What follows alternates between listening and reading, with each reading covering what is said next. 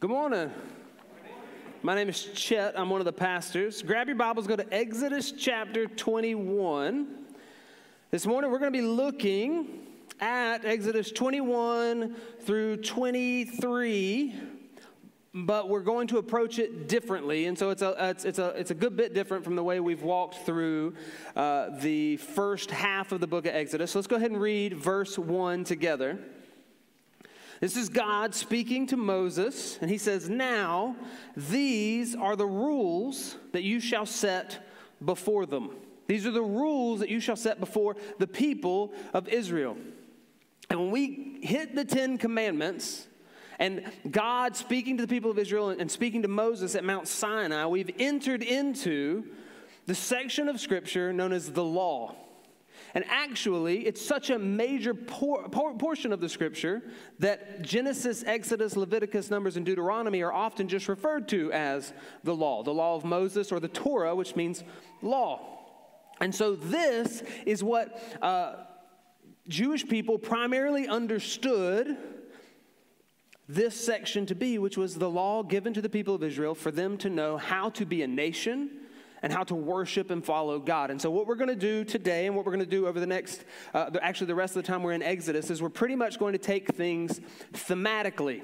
We're going to zoom out a little bit and cover larger sections, because much of the rest of Exodus is given to the law, and primarily in Exodus it's given to the institution of the priesthood and the building of the tabernacle and the utensils for the tabernacle. So while we've walked through the first bit of Exodus reading verse by verse, we now are going to start zooming out a little bit and taking it in larger pieces. And today, what's in front of us is to try to understand the law as a whole. Not just these next few verses, although this is an example of the law, but try to wrap our head around the law as a whole. What is the law, and how are we as Christians supposed to relate to it? That's pretty much what we're asking. What is the law? How are we as Christians supposed to relate to it? Because if you've ever spoken to someone who is skeptical or critical of Christianity, they may have said something to you like this: "Oh, you're a Christian." You say yes. They say, "So you believe the Bible?" You say yes. They say, "So you try to follow the Bible, you obey the Bible?" And you say yes. And if you're paying attention to the conversation you're in, you are now aware that you're headed somewhere. And then they say something along the lines of, "So you eat shellfish? I notice you cut the corners of your hair."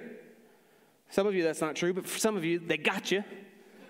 Corner hair cutters.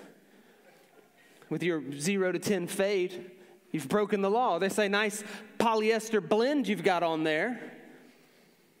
If you've ever had this conversation, if you know your Bible, your immediate thought is, that's not how this works. If you don't know your Bible, or if you're new to this, you might go, "I don't even know what you're talking about." Or they might show you the verse and you think, what am I supposed to do? Or if you've ever just, you become a Christian, so you read John, you read Matthew and Mark and Luke, and then you read Paul, and then you read Hebrews, and you've read through the whole New Testament except for Revelation, and you say, "Should I read Revelation?" And someone says, "Maybe go to Genesis." And so you're like, "Okay," or you just decide, "I'm going to go to Genesis," and you start working your way through the first part of the Bible, and you're reading Genesis, and you learn about Abraham, Isaac, and Jacob, and Joseph, and then you get into Exodus, and you're like, "Oh yeah, all this stuff with Moses," and then you hit Exodus chapter 21, and you go, "What has happened?" Because you read Exodus and Leviticus and Numbers and Deuteronomy, and you're like, I don't know what this is, and I don't know what to do with this. And so today, since we've hit that portion of the Scriptures, we're going to zoom out a little bit and answer that question, or attempt to answer that question in the time allowed. So let's pray, and then let's jump in. Lord, we ask that we would rightly handle your word, that you would help us to study this as people who take the Bible seriously, who submit to the authority of your word, but who get to approach you through the work of Christ. And so may Jesus receive glory, and may we worship this morning in seeing how wonderful you are, how wonderful your law is, and how wonderful your salvation is. Give us attention and focus and care. In Jesus' name, amen. So we're going to ask, what is the law? We're going to try to answer that in two ways. What's in the law? And what is the function of the law? What is the purpose of the law? And then we're going to ask, how do Christians relate to the law? So what is the law? And the first part of that is what's in the law. And so I want to show you all a chart. God's righteousness existed forever. It's who he is. He exists in himself as righteous, as holy. And his righteousness exists. And then at some point there's creation where he makes everything else out of his nature, out of his righteousness. He makes Adam and Eve rebel against God, against his righteousness, and they fall into sin. When sin enters the world, death enters the world. And Paul tells us that death reigns from Adam to Moses. And Moses is who's receiving the law here. That there's sin in the world, and there's death in the world, and there's brokenness in the world. But then God, who originally had his people in his place, in his presence, begins to remake that in the book of Exodus. That he's taking his people to be in his place, in his presence, and to learn what it means to be his people. And so we get the giving of the law. And so as the law is given, we start asking, okay, what do we see? If we're reading through the law, if you read through the books of the law, what content is in there? What are you going to see? And John Calvin gives 3 categories that I think are very helpful for understanding the content of the law. And those categories are civil, ceremonial, and moral. And in the chart, you'll notice that they're all connected to God's righteousness, but we have morality resting on top of God's righteousness, whereas civil and ceremonial are going to be treated a little bit differently from the Bible. Although they're going to grow out of God's righteousness, they're going to be a little bit different. And so I know y'all are all saying, oh, please tell me about what the civil law is. Well, that's what we're about to do. So let me give you examples of civil law. The civil law was given specifically to the people of Israel so that they would know how to relate to one another. It's for their nation. And I'm just going to read some examples that you'll see if you read through the next few chapters of Exodus. Exodus 21, 33 through 34. When a man opens a pit, or when a man digs a pit and does not cover it, and an ox or a donkey falls into it, the owner of the pit shall make restoration. He shall give money to its owner, and the dead beast shall be his. Dig a pit, kill an ox.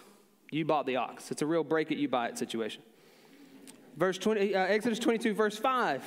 If a man causes a field or vineyard to be grazed over, or lets his beast loose and it feeds in another man's field, he shall make restitution from the best in his own field and in his own vineyard. 22:14.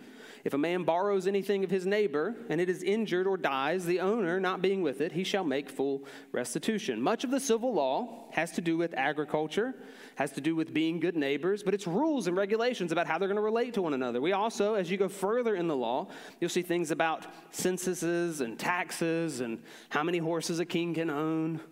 Not too many. That's the rule. And that's kind of what the civil law is, and it was given to the people of Israel as the nation of Israel.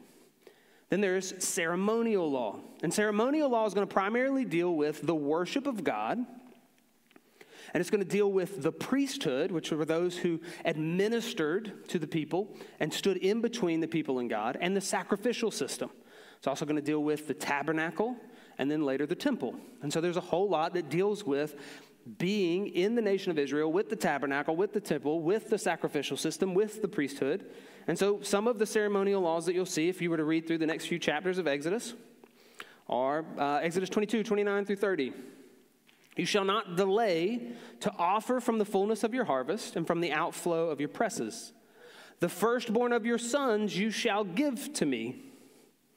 You shall do the same with your oxen and with your sheep. 7 days it shall be with its mother, and on the 8th day it shall be given to me. And there's a way that we already read in Exodus where oxen and sheep are sacrificed, the firstborn, but the firstborn son would be circumcised, and there would be a redemption ceremony where something else was sacrificed. But it's God teaching Israel that they're his firstborn son, that he brought them out of Egypt from the Exodus with the 10 plagues and with the final plague, which was the redemption of the son, the Passover. And so this is training for the people of Israel, but it has to do with their sacrificial system. Or Exodus 23:18.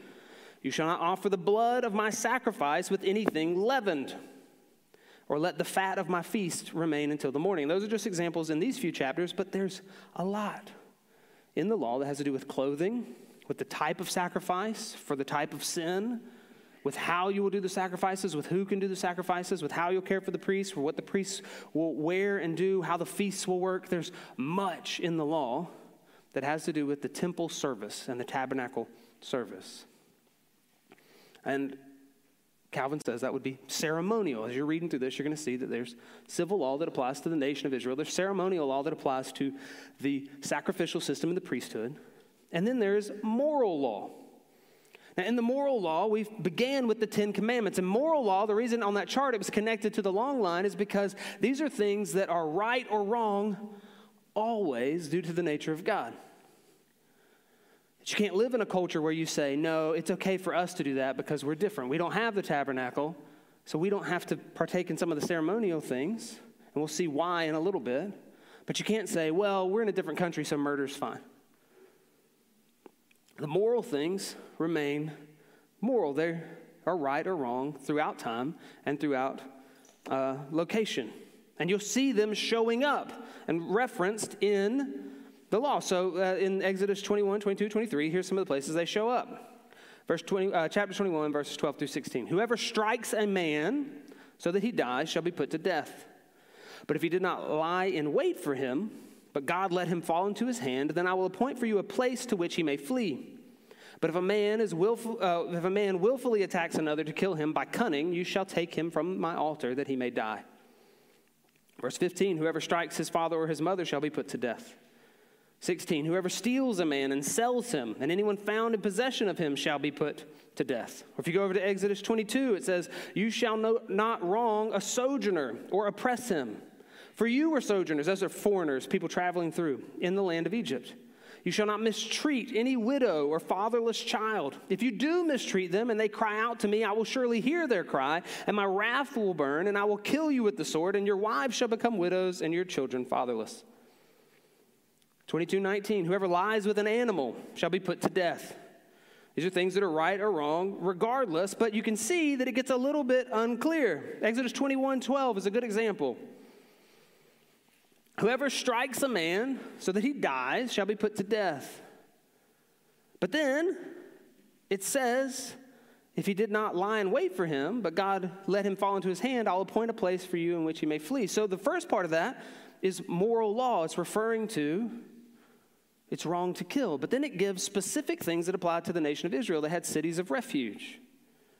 And so you'll see that there's moral law in civil law. And so that if you zoom out, you can clearly see moral, civil, and ceremonial law. But there are times where it's hard to tell which is which. Is the Sabbath moral law or ceremonial law? Or is it both? And then there's ones that are just unclear to us. 22:18, you shall not permit a sorceress to live. So that would have been a form of false worship.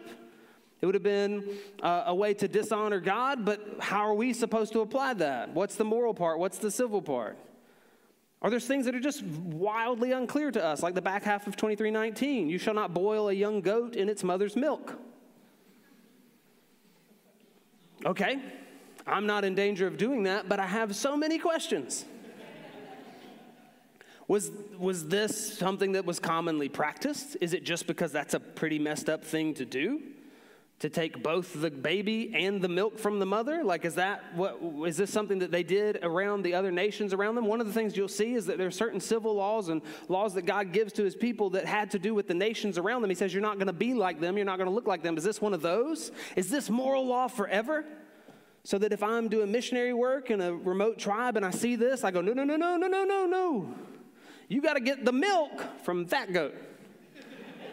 Whew, close one. We got to figure out, like, as we're studying, there are some places where it's unclear, but we're trying to approach with wisdom and with a lot of humility.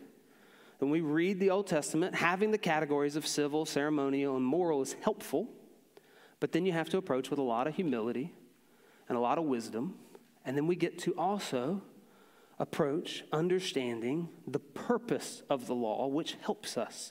And so that's the next thing. That's what's in the law, but what's the function of the law? What does the law do?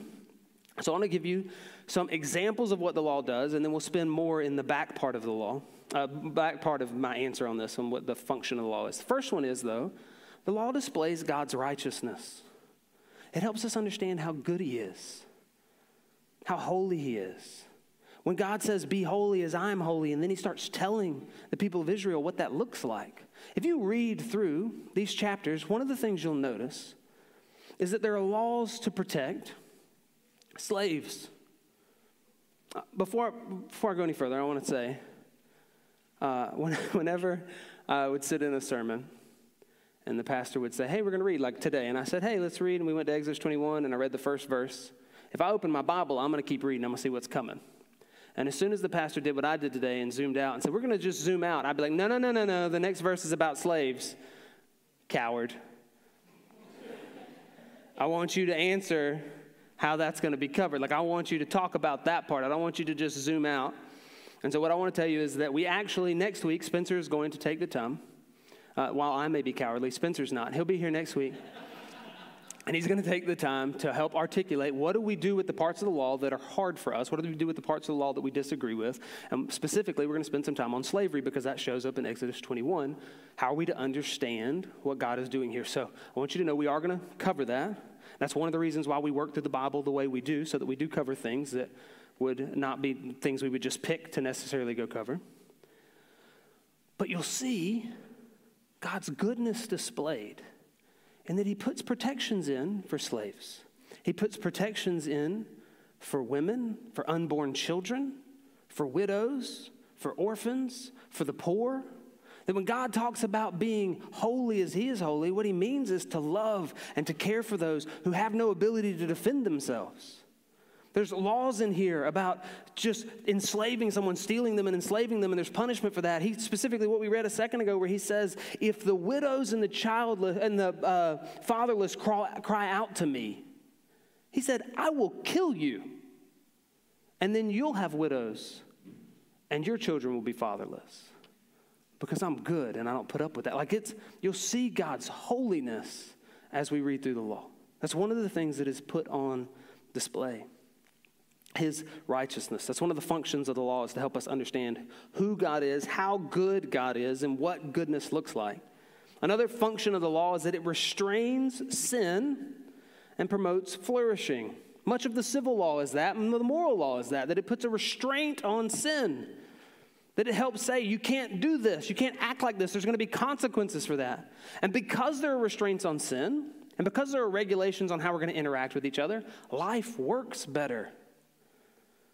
You know, one of the reasons why we can travel as easily as we do is that we have rules on our roads. And then we have people in flashy cars that enforce those rules so that we can reasonably trust that that's what's going to happen. And when those rules are understood and followed, things work out well. Near my house, there's a four-way stop. Four-way stops are annoying. They're especially annoying if one side has a lot more traffic. Oh, no, it wasn't a four-way stop. It was two stop signs and then just traffic. And so you would sit at those stop signs forever. So they came to fix this, and they put in a roundabout. So for a full year, everyone who lived near my house, collectively together, figured out what the heck is a roundabout. Because it's meant to make things way smoother. But not if everybody slams on brakes all the time or blasts through or has no clue what to do. Or like my wife was riding with one of her friends, gets in it, gets scared and confused, and then just heads the wrong way. But now we've learned, and that roundabout has made my life better. And it's there to help things go smoothly, and much of the law is designed for that it helps us have regulations that help us know how to interact with one another, and it makes things smoother, and it makes for flourishing. It helps us understand what is good and what is right. Like we spent the time talking about children obeying their parents and honoring their parents, and one of the things that we see through that is that it helps life be better for everyone, for the children, for the parent, and for the rest of society. So that much of what God put in here was to help restrain sin and promote flourishing. And we'll spend more time on this one. The law exposes our wickedness. It's one of the functions of the law. One of the primary functions of the law is that it would expose our wickedness.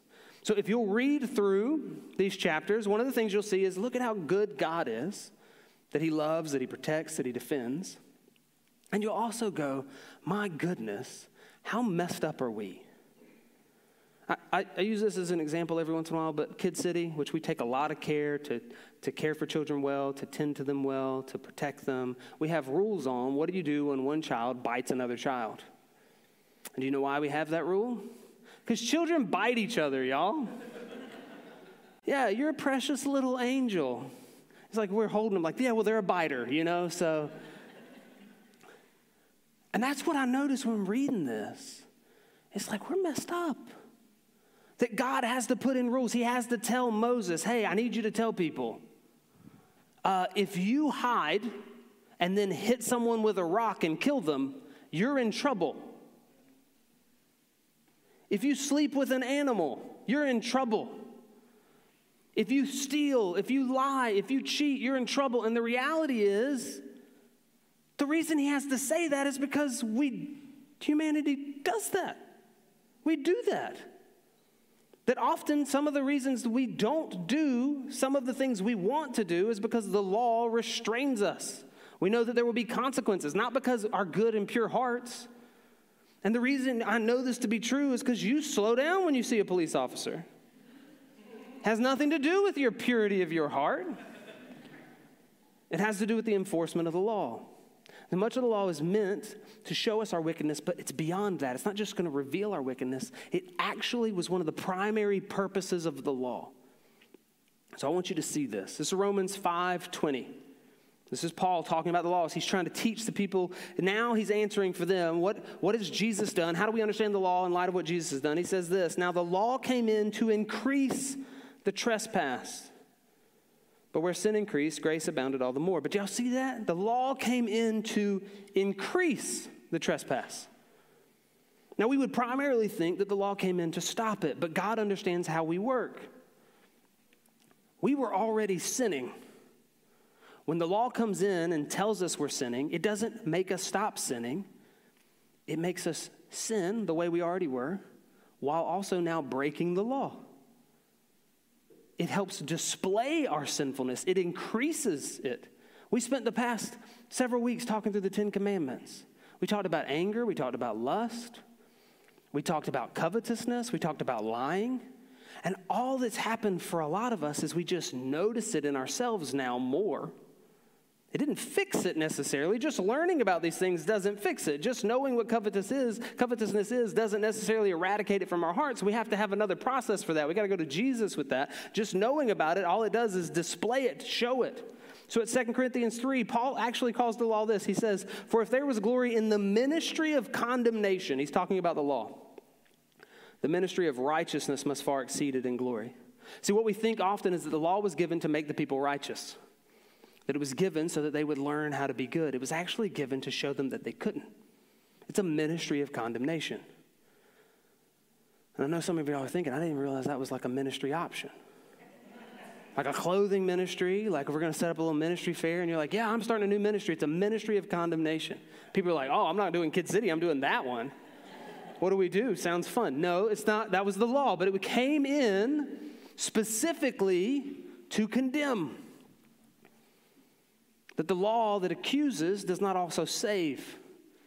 It condemns. The law that comes in and shows you that you're a lawbreaker imprisons you in sin. That's what Galatians 3 is going to say. It says, is the law contrary to the promises of God? Certainly not. For if a law had been given that could give life, then righteousness would indeed be by the law. I want to pause for just a second. It is possible that some of you have come around, started being a part of, you're like, I got to get my life straight. And you're searching for life. And what you think is, I'm going to go be a part of a church, and they're going to tell me what I need to do. And what you mean is, they're going to tell me how to sort this out, how to get better, how to be stronger, how to be more moral. And I want you to know, if there was a law that could do that, then righteousness would have come that way. But righteousness doesn't come that way. It comes through Christ. All that you will learn if you come and say, I'm going to be good, is that you are not. That's the first step. Welcome. We're glad you get to the first step. But we've got to go further than that. But that's what he's saying, is that the law could not give life. But the scripture imprisoned everything under sin, so that the promise by faith in Jesus Christ might be given to those who believe. So what does the law do? It imprisons things in sin. It says, now before faith came, we were held captive under the law, imprisoned until the coming faith would be revealed. So then the law was our guardian until Christ came. in order that we might be justified by faith. But now that faith has come, we are no longer under a guardian, for in Christ Jesus you are all sons of God through faith. So, the law reveals our wickedness and condemns us and imprisons us in it. But, let's pull our chart back up. The law delivers us to Christ. That condemnation brings us to Jesus. The law is meant to point us and deliver us to Christ. So the law, that's the fourth function of the law I want us to see, is that it brings us to Christ, and Christ fulfills the law. And the way he does that is that he fulfills the moral aspect of the law in himself. He fulfills the ceremonial aspect of the law by becoming the priest and the sacrifice. And he remakes a people, the church. He is also the official Israel. So he fulfills all aspects of the law and then renews them in us. And so I want us to see that. Matthew 5:17. Jesus says, "Do not think that I have come to abolish the law or the prophets. I have not come to abolish them, but to fulfill them." So if you ever were like, well, Jesus got rid of the law, the answer to that is no, he didn't. He fulfilled it, which is better. He doesn't come and just remove it. He comes in and completes it. He comes in and fulfills it. And therefore, the law applies to us, but only through Christ.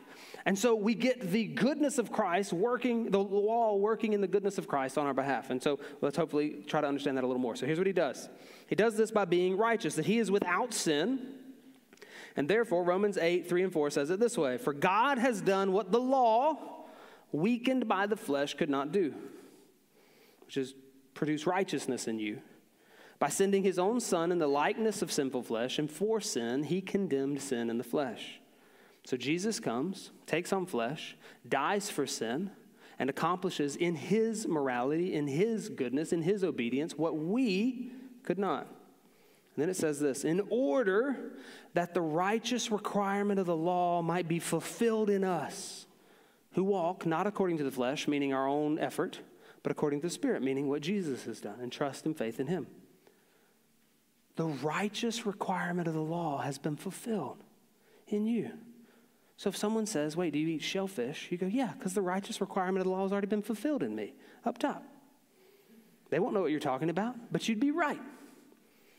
That the righteous requirement of the law has already been fulfilled through the work of Jesus. So what Romans 10:4 says, "For Christ is the end of the law for righteousness to everyone who believes." That the righteous requirements are fulfilled, and so therefore Christ is the end of the law for righteousness for all who believe. That if we believe in Christ, he has made us righteous. Have you ever gotten to go hang out with a really rich person or a really cool person?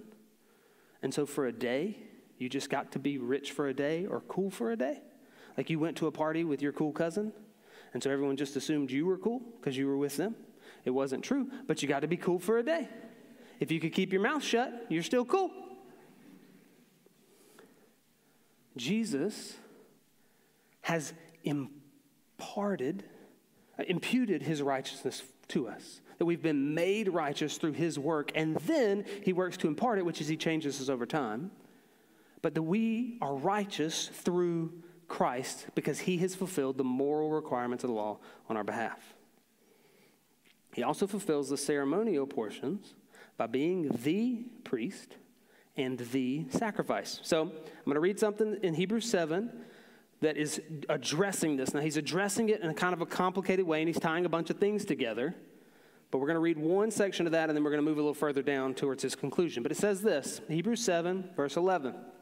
"Now, if perfection had been attainable through the Levitical priesthood," meaning if the priesthood that was given, it says, "For under it the people received the law." So it was the Levitical priesthood that had the law, that gave the law, that were the intermediaries between people and God. If it could have, righteousness could have come that way, perfection could have come that way. Then he says, and this is in reference to the stuff he's been talking about, "What further need would there have been for another priest to arise after the order of Melchizedek, rather than the one named after the order of Aaron?" And he's talking about a prophecy that's talking about Jesus, who's going to come and be a new priest, and a priest forever. So he says, hold on a second. If the Levitical priesthood could have brought perfection, why would you need a new one? It's a Rhetorical question. It couldn't bring perfection. We needed a new one. Jesus comes and fulfills that. As he walks it out, he gets to verse 22 and he says this: this makes Jesus the guarantor of a better covenant. Jesus is the new priest. The former priests were many in number because they were prevented by death from continuing in office. But he holds his priesthood permanently because he continues forever. That Jesus died, he rose again, and death no longer has dominion over him, and he stands forever as a priest, our intermediary between us and God. That in the people of Israel, they could not just approach God on their own. They had to have a priest that stood in between them, and we have a high priest who stands in between us and God. And then it says this: consequently, because of this, he is able to save to the uttermost those who draw near to God through him, since he always lives to make intercession for them. It's not that the priesthood has been abolished. We have a high priest. His name is Jesus. It's not that intercession and an intermediary has been abolished. We get to relate directly to God through Jesus, who is our high priest, who is our intermediary. It's just us to Jesus who's brought us into this relationship. He didn't get rid of it. He fulfilled it. But he's not just the priest, he's also the sacrifice. He's the whole priesthood and the whole sacrificial system, because all of God's promises find their yes in Jesus. Verse 26, for it was indeed fitting that we should have such a high priest, holy, innocent, unstained, separated from sinners. That's him fulfilling the moral requirements of the law, exalted above the heavens. He has no need, like those high priests, to offer sacrifices daily, first for his own sins and then for those of the people, since he did this once for all when he offered up himself. So, if we were the people of Israel receiving this law, it would be teaching us how to be a nation. It would be equipping us for how to relate to one another, and in that way it would restrain sin and it would promote flourishing. But it would also imprison us in our wickedness. That as best we tried to fulfill it, we would still need someone to stand in between us and God, and even that person would have to make sacrifices on behalf of their own sin. And that even if you perfectly tried to do your best to fulfill the law, you still needed blood to be sacrificed for your sins. And they were continual. That you in your sin would have to go back and say, I've sinned again, I need another sacrifice. I need something to pay my debt again. I need something to die on my behalf again. And over and over and over and over, there was blood spilled over and over and over and over again to pay for what you had earned in yourself, which was death. God gave a sacrifice that would pay that debt for you so that you would not have to receive the punishment. He was giving you something in your place. So Jesus fulfills the law in his perfect obedience to it, in his intercessory role as the high priest, and in his sacrifice on our behalf. So we have a sacrifice, we have a high priest, and we have righteousness through the work of Christ on our behalf. So how does a Christian relate to the law? Well, we relate to the law through Jesus, who's fulfilled it on our behalf. So what does that mean? What do we do with the law? Well, Romans 3:31 says this. As Paul's talking all these ideas out. Do we then overthrow the law by this faith? By no means. On the contrary, we uphold the law. So you would think, hold on, I've got faith in Jesus, so I just throw the law out. And he says, no, we uphold the law, but we uphold the law as it runs through Jesus to us. That we uphold the law as good, we uphold the law as right, as righteous, because of what it was meant to do, which was to imprison us in sin and deliver us to Jesus. To give us an opportunity for a sacrifice and a priest. Romans 7, as he's talking about the law displaying his sin, he said, so the law is holy, and the commandment is holy and righteous and good. So we get to approach the law as Christians in humility and wisdom, knowing that it's good, knowing that it displays God's righteousness, knowing that it gives us clarification. When the New Testament says there should be no sexual immorality, and we want to ask, what does that include? Well, the Old Testament spells a lot of things out. So we get to go in wisdom and learn this is what God means by sexual immorality. This is what God means by generosity. This is what God means by caring for the poor. All things that we're called to do, but we get to approach in wisdom, knowing that this law does not imprison us, is not our guardian anymore. We're under the law of Christ, but we get to follow him in obedience. So you'll see that Christ fulfills the law. Not this, the chart. Yeah. He fulfills the law. And on this side, we have the church where we belong to each other. We have Christ who's fulfilled the ceremonial portions of the law. He's our high priest and our sacrifice. And we have our obedience and Christ's obedience. So we have his perfect obedience and then our imparted righteousness where he's working in us to lead us in obedience as we follow him. So it helps us understand what he means. It helps us walk in obedience. It still functions as a ministry of condemnation. If you are not sheltered by Christ, you are imprisoned in sin. If he is not your sacrifice, you have no sacrifice. If he is not your high priest, you have no high priest. All you have is condemnation. If you have not trusted in Jesus, if you have shown up today to say, I'm going to be good, I'm going to be moral, I'm going to work this out, no, you are not.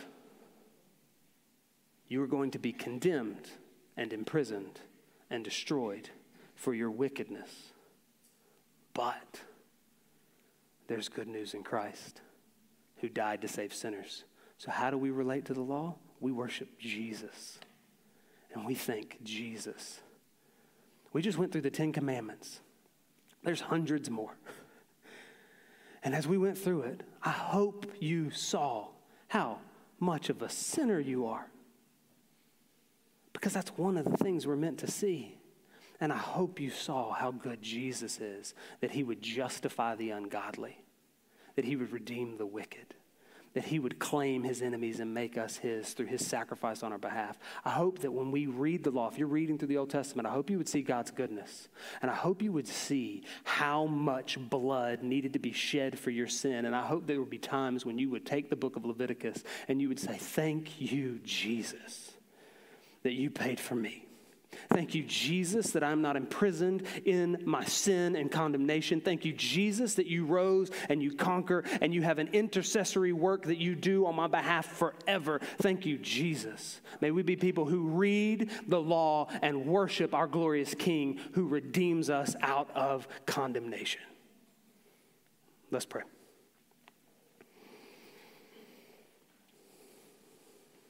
Lord, we thank you for your law, that it is righteous and holy and good. And we thank you for your Son that redeems us out of condemnation, that rescues us, that fulfills the righteous requirement of the law on our behalf, and then fulfills it in us through the work of the Spirit. We thank you for your Son who saves sinners, who sacrificed himself, who reigns as our high priest. We thank you, Lord, that we get to be a part of the fulfilled work of your promises through Christ. And may we worship his holy name and delight in his goodness and be people who are free in the light and the work of Christ to the glory of his name. Amen. The band's going to come back up. We're going to sing as people who have been set free from sin. If you have not trusted in Jesus, do that. Go to him and say, I'm a sinner who needs a sacrifice. I need hope. I need help. He will save you, and he's able to save to the uttermost all those who come to him. And so we're going to sing, and in a moment after we sing, we're going to celebrate baptism. And baptism is a physical sign, a physical representation of what we've just been talking about. That we were imprisoned in our sin, imprisoned in condemnation, but that Jesus came and he died, and therefore we died with him. When we trust in him, we're crucified with Christ, we're buried with him in baptism, and we're raised to new life. And we trust that if Jesus died, we die with him, and if Jesus rises to new life, we also rise with him. That if he lives, we live because of the work of Jesus. Baptism, as we celebrate this in a moment, is not a declaration of a person who has finally decided to get their life right, who is going to, in the work of themselves and in their morality, come fix everything. No, baptism is a declaration that without Christ, we would be dead and buried in our sin, hopeless and in the grave. But because Jesus rose, we rise, and he washes our sin away, and he makes us new. That's one of the reasons why we go backwards in baptism. We're buried. It's one of the reasons why the church stands in to put on display that we did not do this on our own, that Jesus did this and Jesus raises us. That's why nobody walks into the baptism pool, washes themselves off, and goes, I did it. celebrating the work of Christ, and we're going to make much of his glorious name because he redeems sinners out from under the condemnation of the law. Let's sing.